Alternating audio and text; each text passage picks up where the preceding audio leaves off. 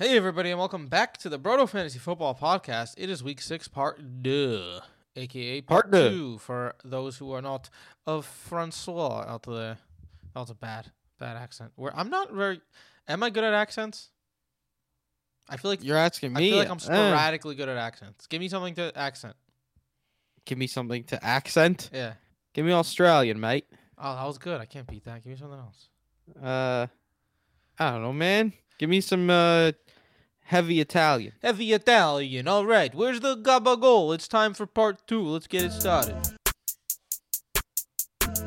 Welcome back to the Broto Fantasy Football Podcast presented by BrotoFantasy.com. I'm your host, Tim Petrop, with my brothers, the only two twins that give you double that fantasy goodness, Michael and Jason Petrop. I just had some mortadella and I'm ready to go.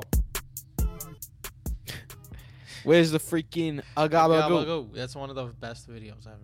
Yeah, the video is tremendous. It's really hilarious. Before we start to talk about the last 7 games on this week's docket, because there are bye weeks, so it's only 7 games today, I got to tell you about Party Belts, partybelts.com. Go there and use code BROTO for 15% off of the coolest and most affordable prize you can get for your league. Party Belts is the official championship belt of Broto Fantasy Football. You can design it. You can get it shipped to you fast and easy. It is one size fits all. It has beer holders, and it is super cool and super affordable. $30 even before just our code. It's going to be like $30 with our code, and come on, why buy a $300 belt? Why even, like, a lot of leagues don't even have a prize. It's $30. Everyone throw in $3 and you're good. It's very cool. And also, if you want to use Thrive Fantasy, which is DFS prop betting, so, for example, will A.J. Brown go over or under 70.5 yards? You pick a bunch of those, and it's a lot of fun. Gives you something to do if your redraft leagues or if you don't have any players in that game or something of that sort.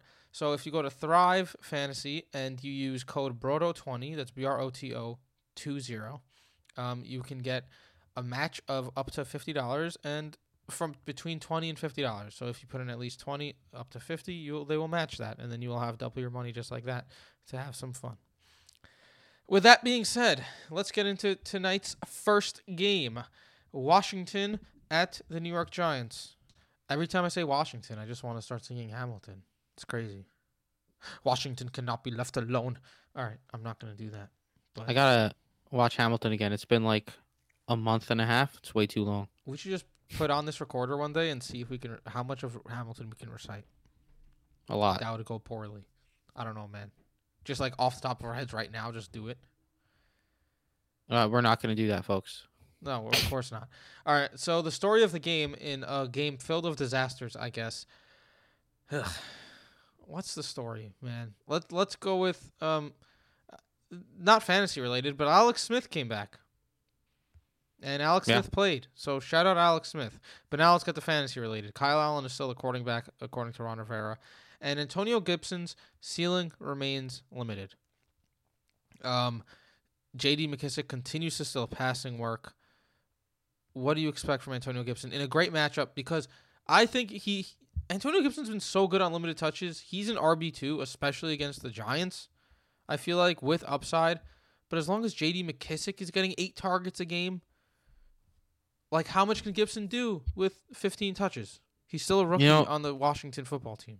It is tough, but you like to see that he's getting that many touches. You just wish he'd be on the field more, man. Like, he played 55% of snaps and he got 5 targets, which is nice, but McKissic got 8 targets. He's also said that Gibson took a little bit of time off during the game with an ankle, tweaked his ankle a little bit too. So hopefully that had something to do with the fact that McKissic was really operating a lot in there, and hopefully it starts turning more towards Gibson, because Gibson is a dynamic player and he's a better player than J.D. McKissic. Simple as that. And there is obviously question marks surrounding him and his environment, which make him a tough start unless he finds the end zone. With that being said, the Giants are a tremendous matchup. I have him at RB19. I'm gonna fire him up as an RB2 again this week. I think he has some upside against the Giants because the Giants are just bad, period. Yeah, I agree. And then when you go to the pass catchers, Terry McLaurin and the rest of the team, had a disgusting game from the arm of Kyle Allen and Alex Smith. It's still a great matchup. Terry McLaurin he still has not seen less than 7 targets in a game, and but he's been up and down. His wide receiver finishes, he's been outside of the top 36 3 out of 5 times, but he's been within the top 40 4 out of 5 times. So he's been tough. But that's what happens when your quarterback is who your quarterback is. Against the Giants is not the worst matchup in the world. What do you think? James Bradbury has been very, very good, though. That is an issue. Bradbury has been very good. Yeah, through the first 5 weeks of the season, you have to assume he's going to be on McLaurin. Again, I'm going to be lower on McLaurin than expert consensus ranking, as I have been basically every week thus far. I have him at wide receiver 23, so a low-end wide receiver 2, high-end wide receiver 3 option, just because he does see the targets. And I do think Kyle Allen being there, as crazy as it sounds, is better for him than Alex Smith, because Alex Smith looked lost out being back out there again. So as long as he's seeing the targets, he has a chance to, just talent-wise, he has the chance to break out a long one or have a big game no matter what at any point, because he's just a good player. But it's a bad environment. It's a tough matchup against James Bradbury, and I don't see the huge upside here this week. He's 37th in true target value, so he has been outperforming that, which is typical of Terry McLaurin. Yeah. He's a good player. Logan Thomas is no longer a thing, and you're not starting a quarterback for Washington, so I guess we could quickly move to the Giants, where you don't really want to start a lot of guys on that team either. Evan Ingram salvaged his day with a rushing touchdown, but still has no receiving touchdowns on the season, has yet to surpass 70 yards receiving, and Daniel Jones has been one of the worst quarterbacks on earth. Daniel Jones is now on a 4-game streak of not throwing a single passing touchdown. Jeez. Not good. If you're starting Daniel Jones, you are absolutely bugging out. Devontae Freeman is someone I'm most interested in this game, because Washington has been worse against the run than they have been against the pass. They've been solid against the run too, though. Like, they've actually been a very solid defense. But Devontae Freeman got a lot of work last week. He's clearly the main guy in the Giants system, which I expected after he played so much the first week after signing a couple days off the street. And I was like, this is clearly going to be his backfield going forward. And played 54% of the snaps last week. I do expect that to go up even more this week. Saw 4 targets, so he was involved in the passing game as well. I actually have him as my RB20. I like him as an RB2 this week. I don't disagree.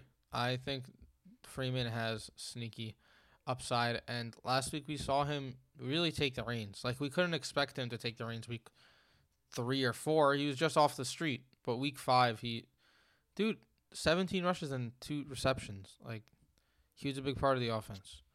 Yeah. Probably touchdown dependent, and he found a touchdown last week, which has helped him a lot. But I'm cool with Devontae Freeman as well. When it comes to pass catchers, Darius Slayton had his best game of the year last year, which has been tough because Daniel Jones has been just so damn bad. Slayton continues to be out of the top 36 in true target value because Daniel Jones has continued to be that so damn bad. He's seen at least 6 targets in every game this season, and this is only his second time within the top 55 wide receivers. So I'm not quite ready to go all in on Darius Slayton. I think that with bye weeks, he is a wide receiver 3 flex play at best. I have him at wide receiver 35. I'm okay with him in your flex. I prefer other people, though. I actually have him exactly at wide receiver 35 as well. Washington has been one of the stingiest defenses against the wide receivers this year. They're just a good passing defense, and they actually get beat by the tight end more so than they do the receiver. But Evan Ingram has been so inconsistent. He had a decent game last week just because he had a rushing touchdown, which you can't bank on. I do have him as tight end 10 this week, so I think Darius Slayton, like you said, more of a low-end wide receiver 3 flex play with upside, with serious downside, because that's just how the Giants' offense is rolling. I don't want to touch Golden Tate. Evan Ingram, just for snap percentage and usage in the offense sake, is my tight end 10. But again, this passing offense has been so ridiculously bad to start this season. Yeah, and Golden Tate last week 4 catches, 42 yards. He's had at least 4 or 5 catches in every game. So unless you want 4 or 5 catches in a PPR league, you're not touching Golden Tate, right? Yeah, I don't like Golden Tate this week. Is that it for this game? I think so. Not a very good game. Jeez. All right, so we'll go on to the next game. And that game is the Broncos at the Patriots. Yeah, the story of the game has to be the fact that Melvin Gordon got caught with a speeding and a DUI, right? Is that how it worked out? He got pulled over for speeding and he got a DUI?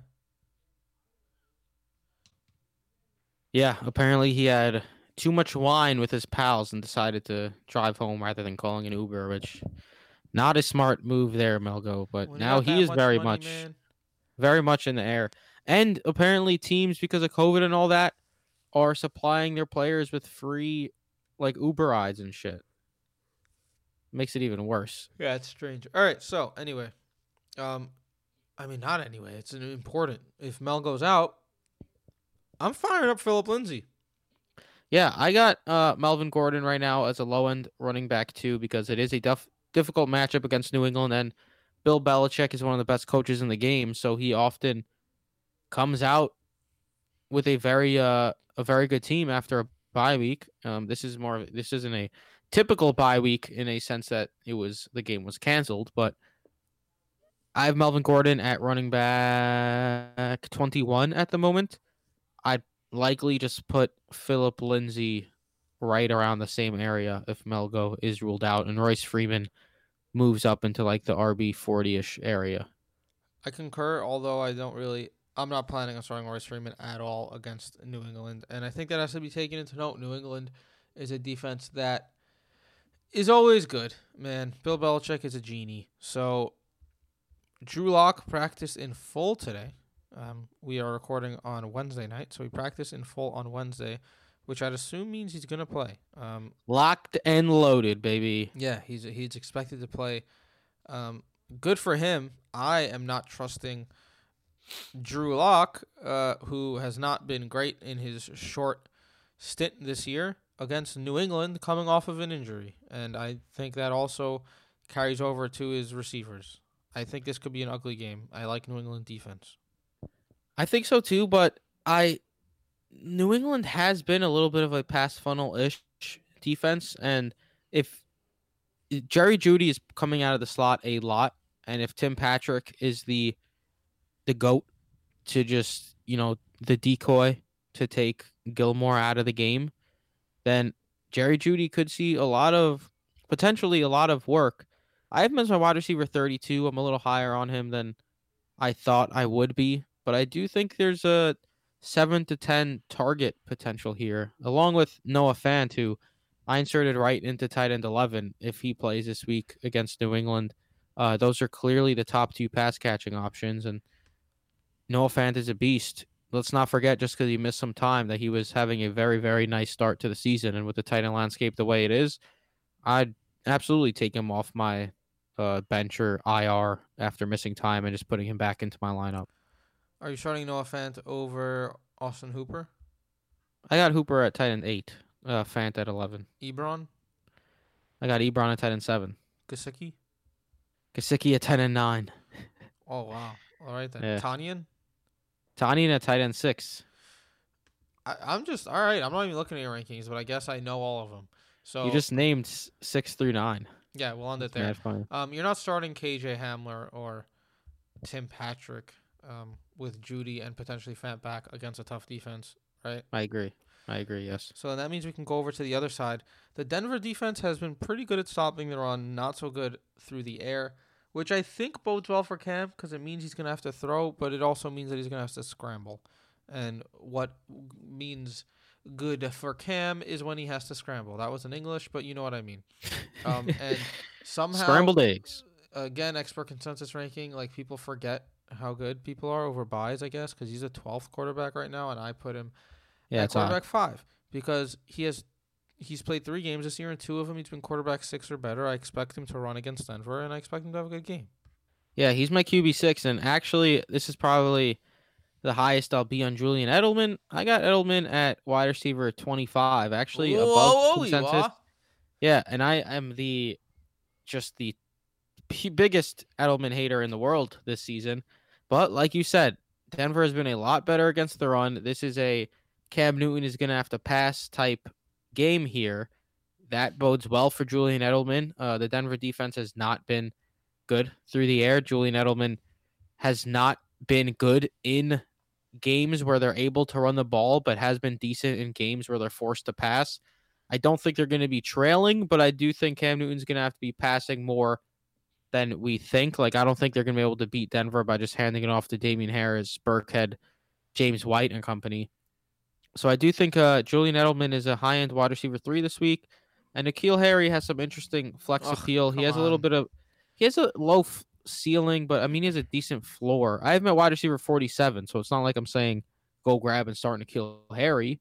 But I do think he at least has some flex appeal. Nah, man. No. He doesn't. Yeah, Who I do like as a flex option, if they're going to be throwing a lot, is James White. James White is probably going to be the second option out there. I don't hate that, yeah.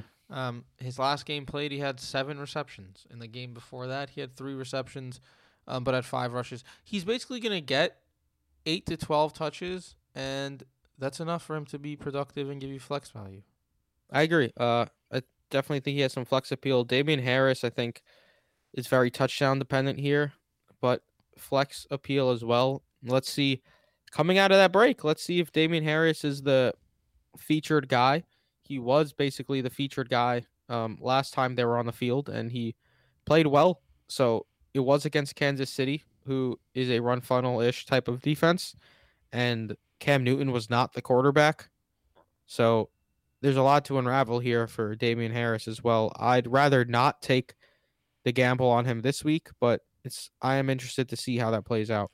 Yeah, listen, he just took over the Sony Michel role, and under Cam Newton, Sony Michel saw like 9 or 10 rushes a game.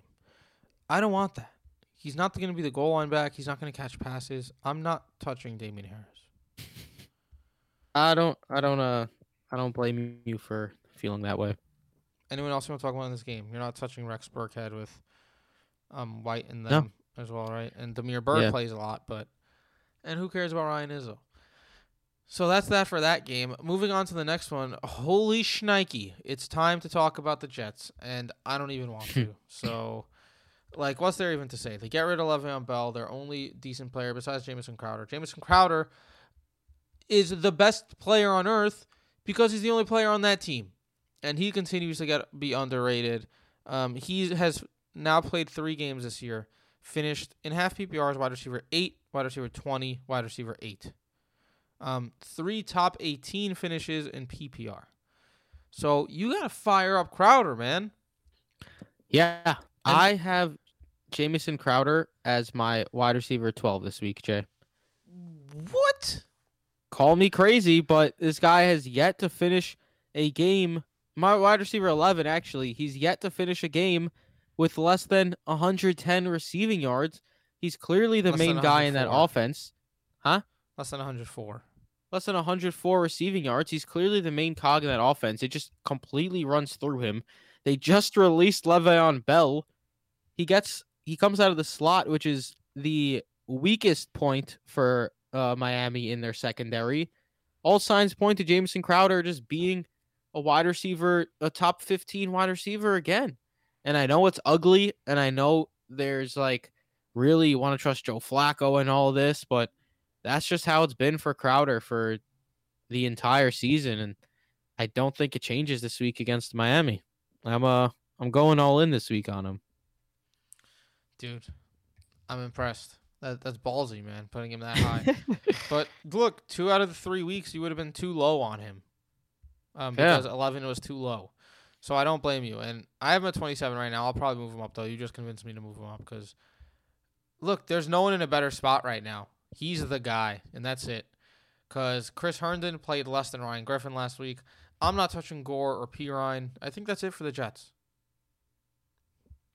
Basically. Right? I mean, Pirine is someone I said. Jeff Smith had 12 targets and did nothing with it. He did, and played. Dude, Jeff Smith played 99% of the snaps and saw 11 targets.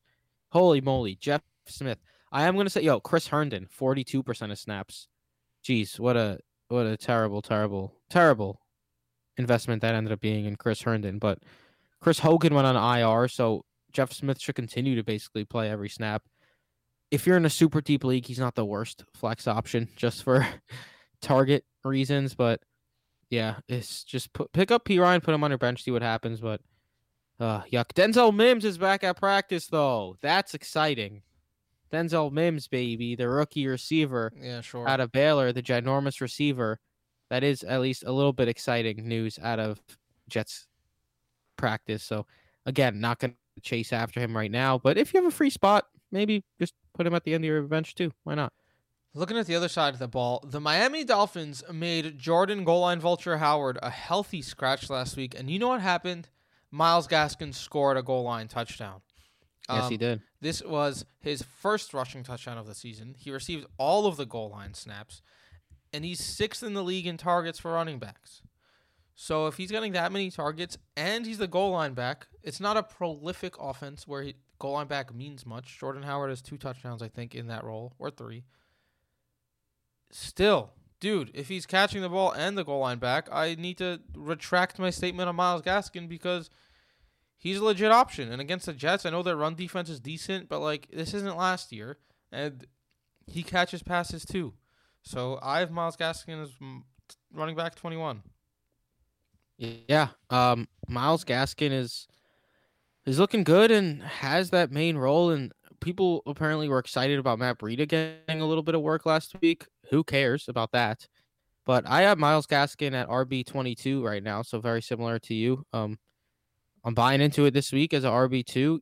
I bought into Myles Gaskin way earlier than you did, and that's his backfield. And that Miami offense is just operating on all cylinders right now, as crazy as it sounds. So I'm firing up Gaskin for sure this week against the Jets because the Jets are disgustingly terrible. Which also, I don't know how we just didn't start with Ryan Fitzpatrick being the best quarterback in the league, apparently.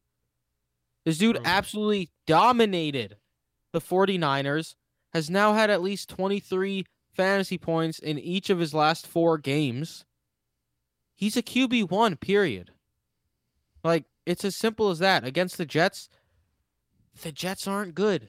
And they haven't been giving up monstrous fantasy performances, really.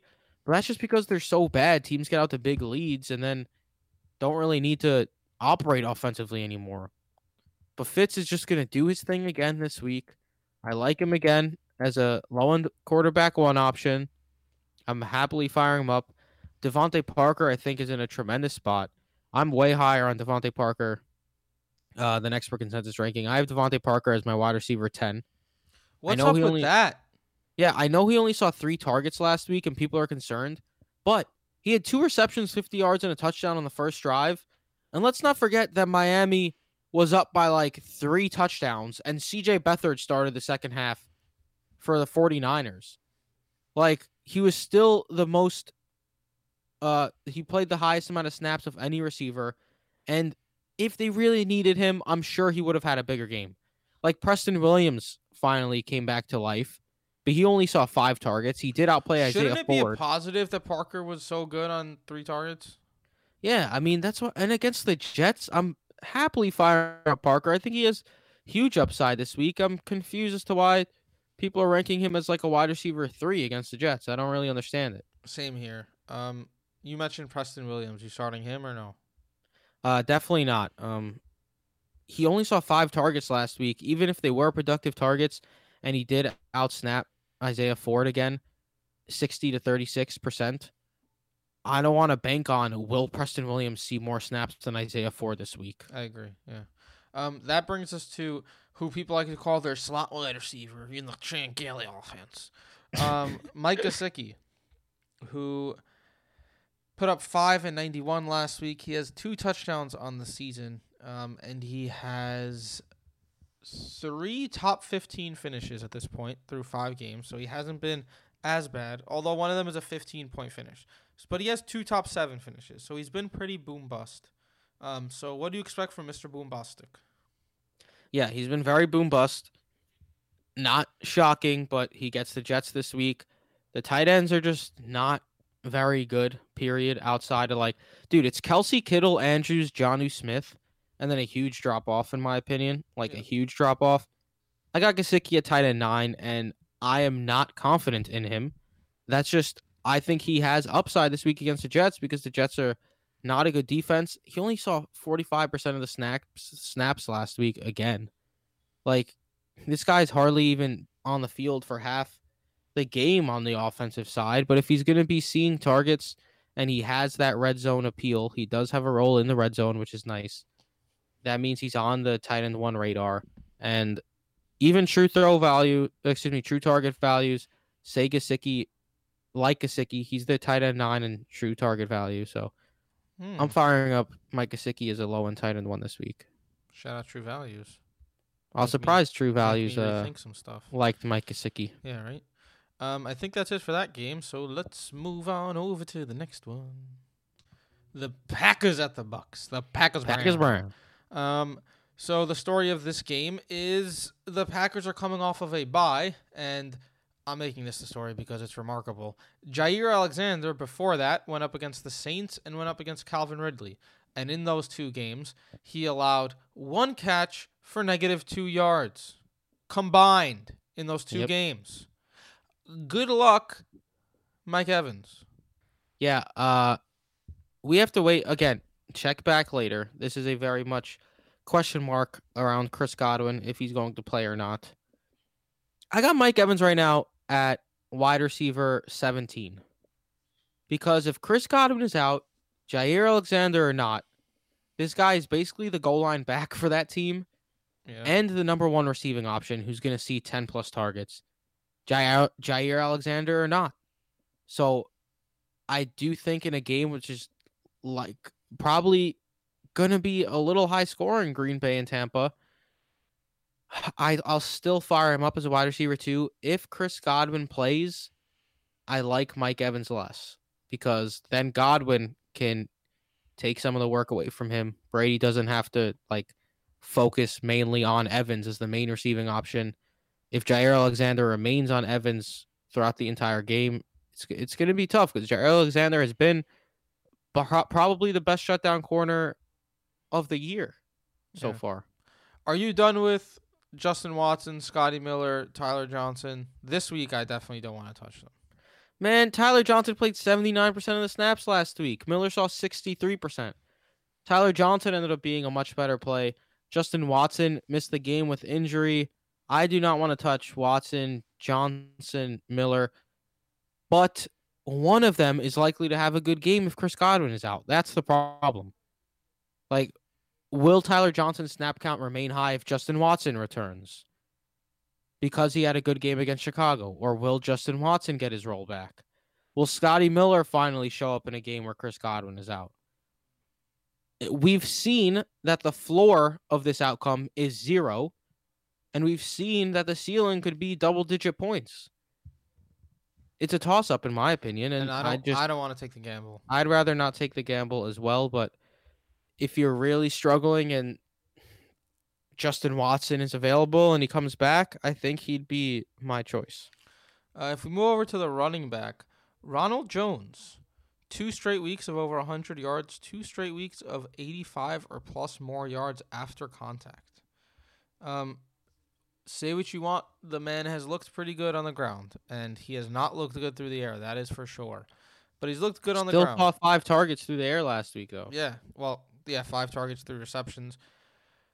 Green Bay is a little less daunting on the ground than they are through the air, thanks to Mr. Jair. And Fournette is probably more healthy, but obviously Ronald Jones is the guy right now in that backfield. There's always a chance that Fournette gets a hot hand and overtakes him, which is the scary part. But you could fire up Ronald Jones at RB2. I have Ronald Jones as my RB8, bro. I'm all in on Ronald Jones. What the fuck is happening with you? It's Ronald Jones You're week. You're ballsy this week. In my mind. I am ballsy this week. It's been paying dividends in my rankings, folks, with the ballsiness. But let me tell you, this Green Bay defense, the way it works, it leans more towards secondary passing options because of Jair Alexander and the running game. And Rojo is a mix of both. He's a secondary passing option, and he is the running game right now. And he's running very well. And if I don't see why that would not continue this week against Green Bay, I think it's going to continue to be his backfield. I mean, the man has seen 37 rush attempts over the past 2 weeks and 9 receptions. Like, that's some elite level workload right there. So I'm all in on Rojo this week against Green Bay. Maybe it's to a fault because oh man, everyone knows I'm like the biggest Rojo hater of all, and I've never rostered him, and I was begging people not to draft him his rookie year and last year, and even this year, but I'm going all in this week. Don't be surprised if he just completely shits the bed because it's finally the time I'm going to buy into him, but I like him a lot this week. Do you expect Tom Brady to be a QB1? I have him outside of my top 12. I'd rather look elsewhere, but I do see the streaming appeal in a potential shootout. Yeah, Tom Brady's another one where you need the passing touchdowns because he's not going to run. Like, maybe he'll rush for a touchdown if he's at the half-yard line. He's very good at QB sneaks, but I have him at QB 14 just because I don't think he has a very high ceiling, but I do think he has a decent game against Green Bay and what should be a higher scoring affair. Yeah, I don't love him this week, but I do think he has some solid streaming appeal. And Rob Gronkowski, the only Tampa Bay player we are yet to mention, got a lot of work last week. 80% of snaps with OJ Howard gone, 6 targets. If he's going to be seeing that much work, he's going to have some appeal week in and week out. Green Bay has been strong against the tight end, but I do think Gronk, especially if Godwin is out, has some streaming appeal this week. If Godwin is out, it does hurt. It does help. Sorry, not hurt. Yeah. But 6 targets from Tom Brady ain't the worst thing in the world. Exactly.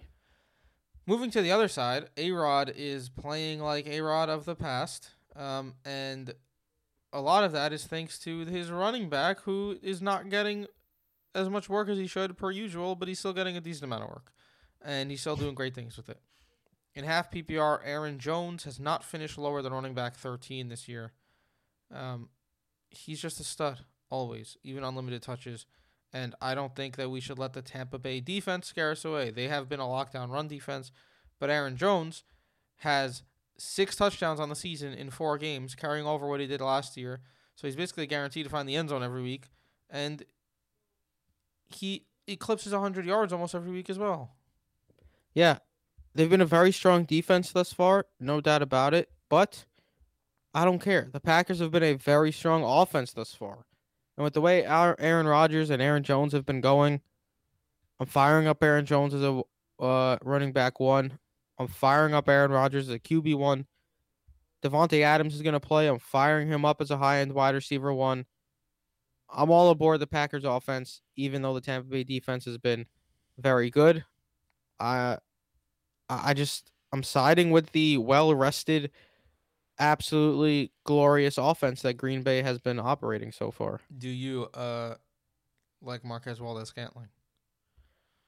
MVS I'm not super high on, just because he's very hit or miss, of course. And do you want to bank on a touchdown? Because that's what you're doing if you bank on MVS. Like, I'm okay will with he throwing score a him out touchdown there, or not? man. He's seeing a decent amount of targets. He's not that good, but at some point the target's got to hit.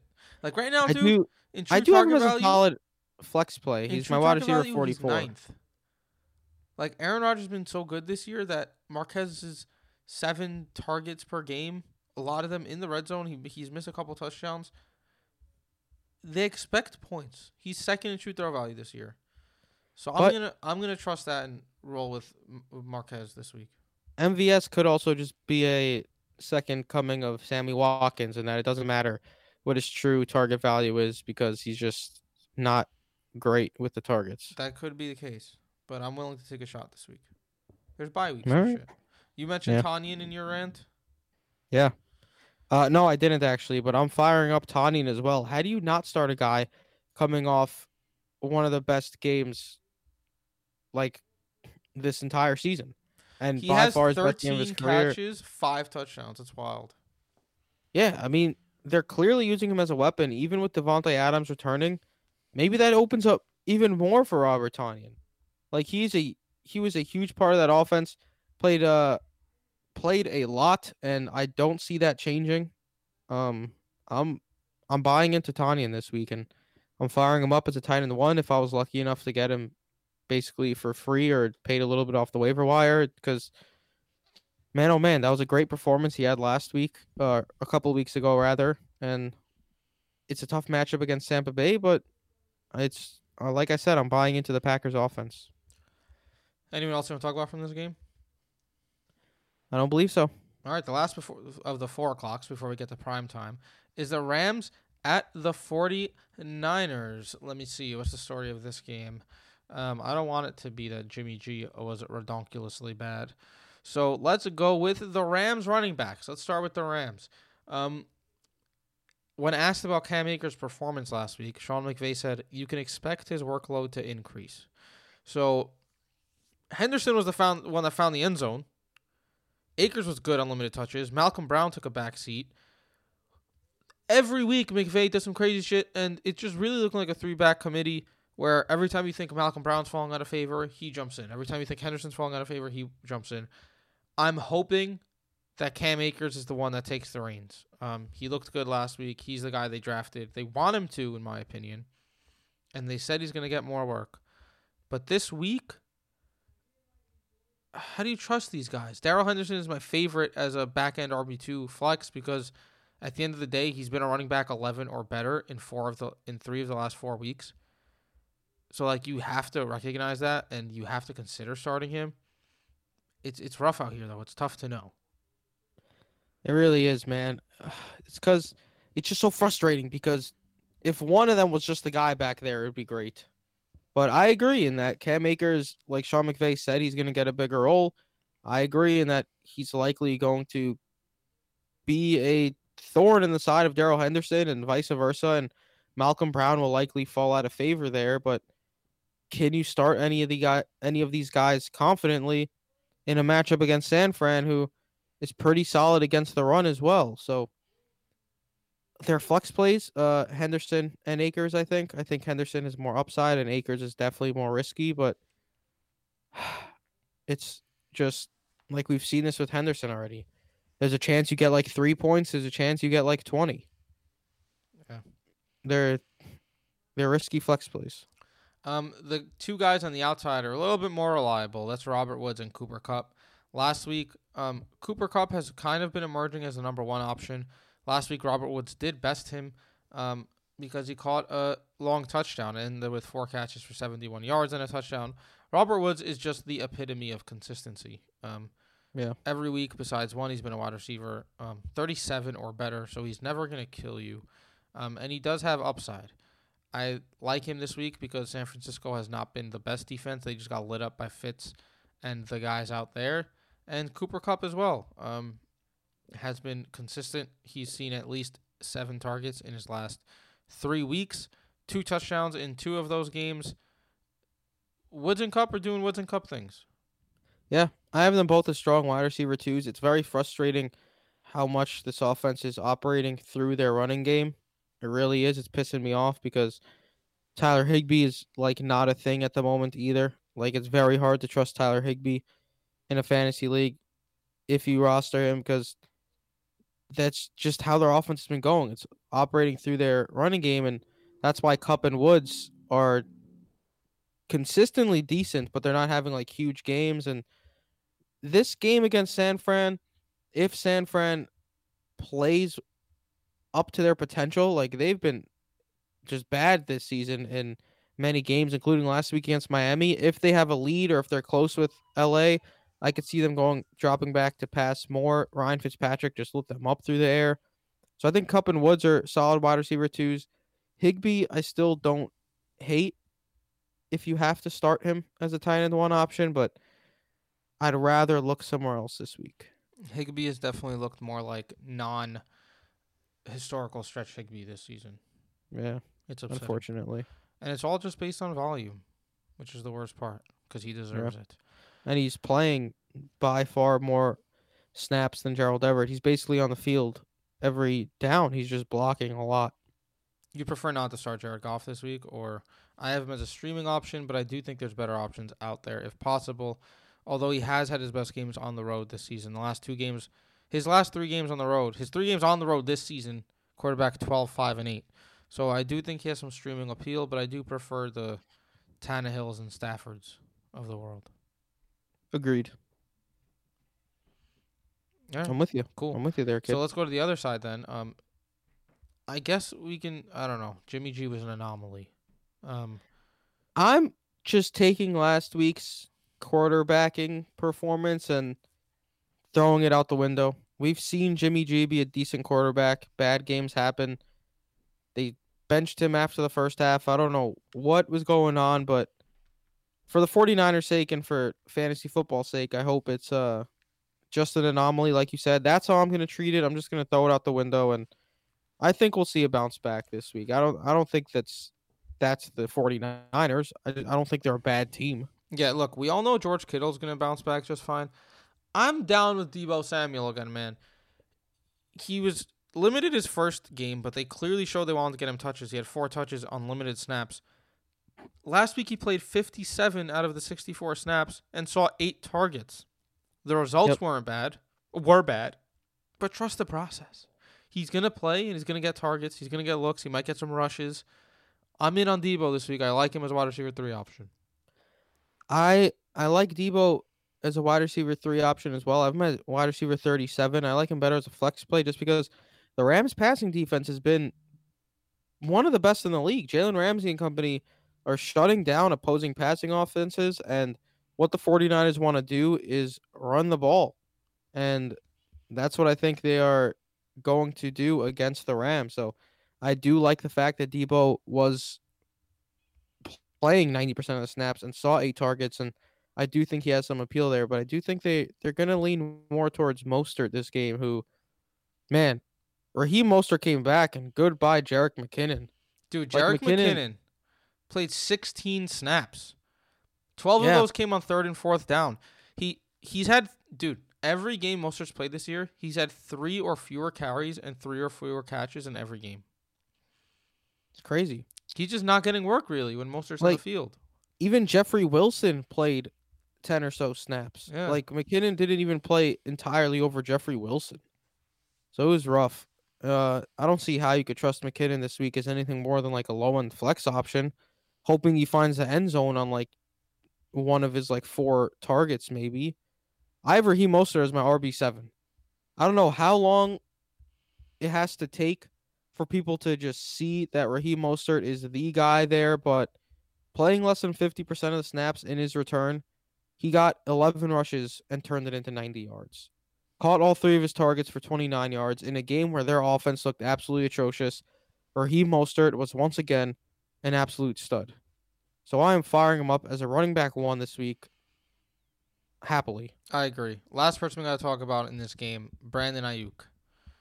You didn't seem too high on Deebo, so I'm assuming you don't love Ayuk. I think he's an okay flex play, but look, they're going to want to get Mostert going. They're going to want to get Deebo going, and they're going to want to use Kittle. And the offense struggled last week. I don't think that they run it through Brandon Ayuk when they're trying to fix it. I have Ayuk close to Samuel. Not super close, but I have him at 46 compared to Samuel at 37. Ayuk played 97% of the snaps and saw 6 targets. So if he's going to get that work, all he has to do is break one long one, and he certainly has that potential. But I do agree that he has a low floor though. So he's very boom or bust. So that's why I think he's a flex play at best this week. Mr. Boombastic.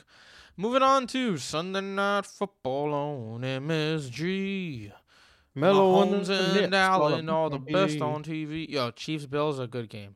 That's a great game for Sunday Night Football, It's a good game. Story of the game, it's a good fucking game. I'm going to start with my story. Sammy Watkins might be out. And in the 4th quarter, last week when they were down, Tyreek Hill, Mecole Hardman, and Demarcus Robinson all played around over 80% of the snaps. In his career with Hill or Watkins out, Hardman has averaged 5 catches, 53 yards, and a half touchdown per game. That's 13 PPR points. Michael, I have Mecole Hardman as my wide receiver, 26. 26. I thought you were going to get mad at me. I might move him higher. I thought you were going to get mad at me when I told you that I had Mecole Hardman as my wide receiver 32. Oh, there you go, dude. Because at the end of the day, we talk about it. We mentioned it earlier. Sammy Watkins sucks, and his true values tell you that.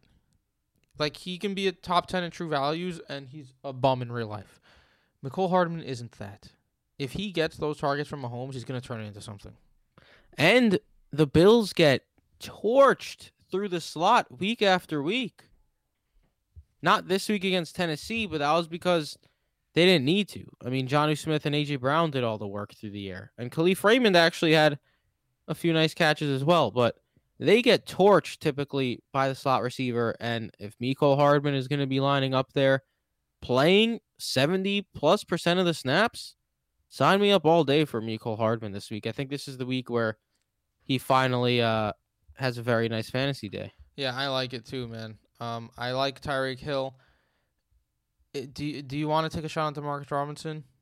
I'd rather not. I have him in the 50 range. Like, once you get that deep, if Watkins is out, maybe he'll do something. But I think it's going to be a Hill and Hardman and Kelsey game.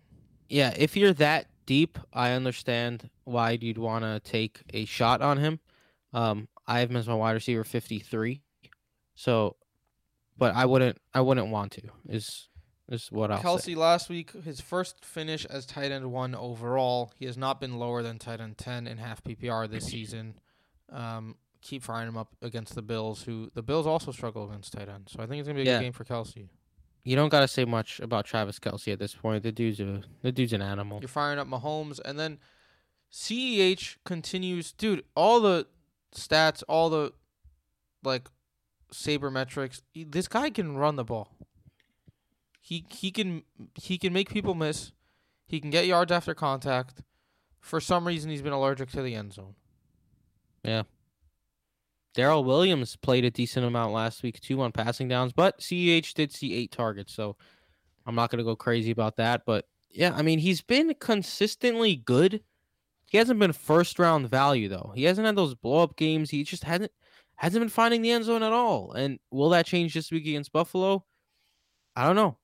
You hope so. I still think he has as high a floor as anyone at this point because he gets a lot of work in a Patrick Mahomes offense. But, man, the guy needs to start putting up bigger games to live up to that RB1 ceiling. And it's just tough that he's not finding the end zone because touchdowns are hard to predict. And that's the hardest thing to predict in fantasy is touchdowns. And he's been playing decently well. He hasn't been like blowing us away by any means, though. Yeah, basically. You keep firing him up and just hope he finds the end zone. Going to the other side, the Bills got scraped pretty badly by the Titans because the Titans are a very good team. Josh Allen had his worst game of the year, but he still finished as a QB 15, put up 18 fantasy points. If that's his floor, well then, so be it, because I'll take 18 on a bad day. Because most of the time he's not going to have a bad day. He only rushed for 18 yards as well. A little bit concerning considering 4 of 5 games this year, he's rushed for less than 20 yards. You want to see him rush for more. But when you can get some rushing touchdowns and when he's been throwing so effectively, it's not that much of a concern. So just because of how dual threat ability he's become, you're firing up Josh Allen. Yeah, he's a start it and forget it type guy at this point, so I agree. Just start him, period. When it comes to running backs, actually, before they do that, I do need to make a mistake. We sang the Sunday Night Football song, but COVID's getting everyone all confused. There's 2 Monday night games this week. The Bills game got pushed back to Monday because they played on Tuesday. Ah, right. The Thursday game is canceled too. There's no Thursday game this week. Yeah, exactly. So this is a Monday night game. But anyway, so we're firing up Josh Allen. When it gets to the running back, Devin Singletary had a rough night on Tuesday. I Can't deny it. I think it's odd that they went to TJ Yeldon so quickly, considering Singletary's been good in his career. He's been good this year. He was good last year. I'm a little scared that means Zach Moss is just gonna come back and have a role no matter what. And if he doesn't come back this week, TJ Yeldon's gonna have a role. So I mean, it's odd because Zach Moss practiced in full, if I'm not mistaken, and then is scratched in a game that got delayed to a Tuesday. It's like, do they like this guy? Is he healthy and they're just not really playing him, or what's going on there? So I don't know. Keep an eye on Zach Moss, but Singletary certainly had a bad game. There's no denying that. But he was playing a lot, and I know TJ Eldon stole work, and TJ Eldon caught the touchdown and all that, but TJ Eldon mixed in the last few weeks too without Zach Moss, so I'm not super scared away by that. Singletary had a bad game. It happens. It wasn't good, but Kansas City is a tremendous matchup for running backs. They got destroyed by Derek Carr through the air, but guess what? Josh Jacobs also had a big game, and that was the outlier from the Chiefs over the past year and a half or so. Is that's that huge game from Derek Carr. Typically, they're a lot better against the pass than they are against the run. I'm diving back into it with Singletary this week, man. I got him in my RB 18 this week right now. I think he's a strong RB2, and against KC, I think he has some upside as well. I agree. I just don't hope they give up on him. I just hope they don't give up on him so quickly if he struggles to start the game. Fair enough. Moving to the wide receivers, Stephon Diggs, strong wide receiver one. I mean, he saw 16 targets last week. I really wish I drafted Stephon Diggs. I didn't draft him anywhere because the True Value report showed that he'd be wide receiver 50 with Josh Allen of last year. But holy moly, is this not Josh Allen of last year anymore? That's the issue. Josh Allen is way, way better. And Stephon Diggs, as a result, has been a wide receiver one and continues to be a wide receiver one. 16 targets with John Brown inactive. Holy moly. Firing up Diggs, obviously. You know, Gabriel Davis played 100% of snaps week 5 if with John Brown inactive. I think it's official now that if John Brown doesn't play, Gabriel Davis is a very good start. Yeah, I think he's certainly a wide receiver 3-ish, more flex-worthy option. He did have a touchdown called back as well on an illegal shift penalty. So he could have had a bigger game that is not in the box score. Yeah, so if Brown's healthy, I'm playing him. If he's not, I'm playing Davis. And Beasley just continues to be a wide receiver 3 flex option safe type of guy. Yeah, and then Dawson Knox is hurt, and you don't want to use Bills tight ends anyway. Moving over to the other. No, we talked about the other team. It's time for Monday Night Football on MSG. Well, actually, the second Monday night game, because COVID's confusing us all. We got the Cardinals at the Cowboys, a.k.a. the quarterback who's been struggling against the new quarterback. Dak Prescott is going to be out the year, probably, most likely. He had surgery on his ankle. Shout out Dak Prescott. Unfortunate. Healthy recovery, my man. Safe and quick, please. The game's better with you in it. Kyler Murray, 25th in true target value. Has been better as of late, but has still been around league average, hovering. And let's not forget that Kyler Murray's getting better games have been against around league average. League average, and this past week was against the Jets. That's true too. So when it comes to so you're starting him no matter what because of his legs or whatever though. So or I don't know why I said or whatever because of his legs. And you're starting DeAndre Hopkins. Fuck out of here with Christian Kirk, man, and Andy Isabella or Fitz or I don't know, man. I'm not touching a Cardinals player outside of Hopkins. I think Kirk has some flex appeal. I know you hate it, but he's coming off 7 targets, and he is the second receiving option against the Dallas Cowboys. So I do think he has flex appeal. Excuse me. I don't know. I think he has flex appeal. He's so inefficient. I don't want any of that. I agree that he's inefficient, but again, we're dealing with bye weeks here. The bye week crunch. Sometimes you got to play players you necessarily do not enjoy playing. I think Christian Kirk, you can't argue that he has some appeal as a second option against the Dallas Cowboys. Back-to-back weeks where he was a serviceable fantasy asset. Yes, he was saved by a touchdown against Carolina. I see the appeal. I will not fall into the trap. Fair enough. All right. Everyone wants to crown Chase Edmonds the next king of Arizona. Meanwhile, Kenyon Drake is still seeing most of the touches. He played in 66% of the plays last week. Edmonds has looked better. He's graded better as a pass catcher and as a blocker. But Drake is still the main guy there.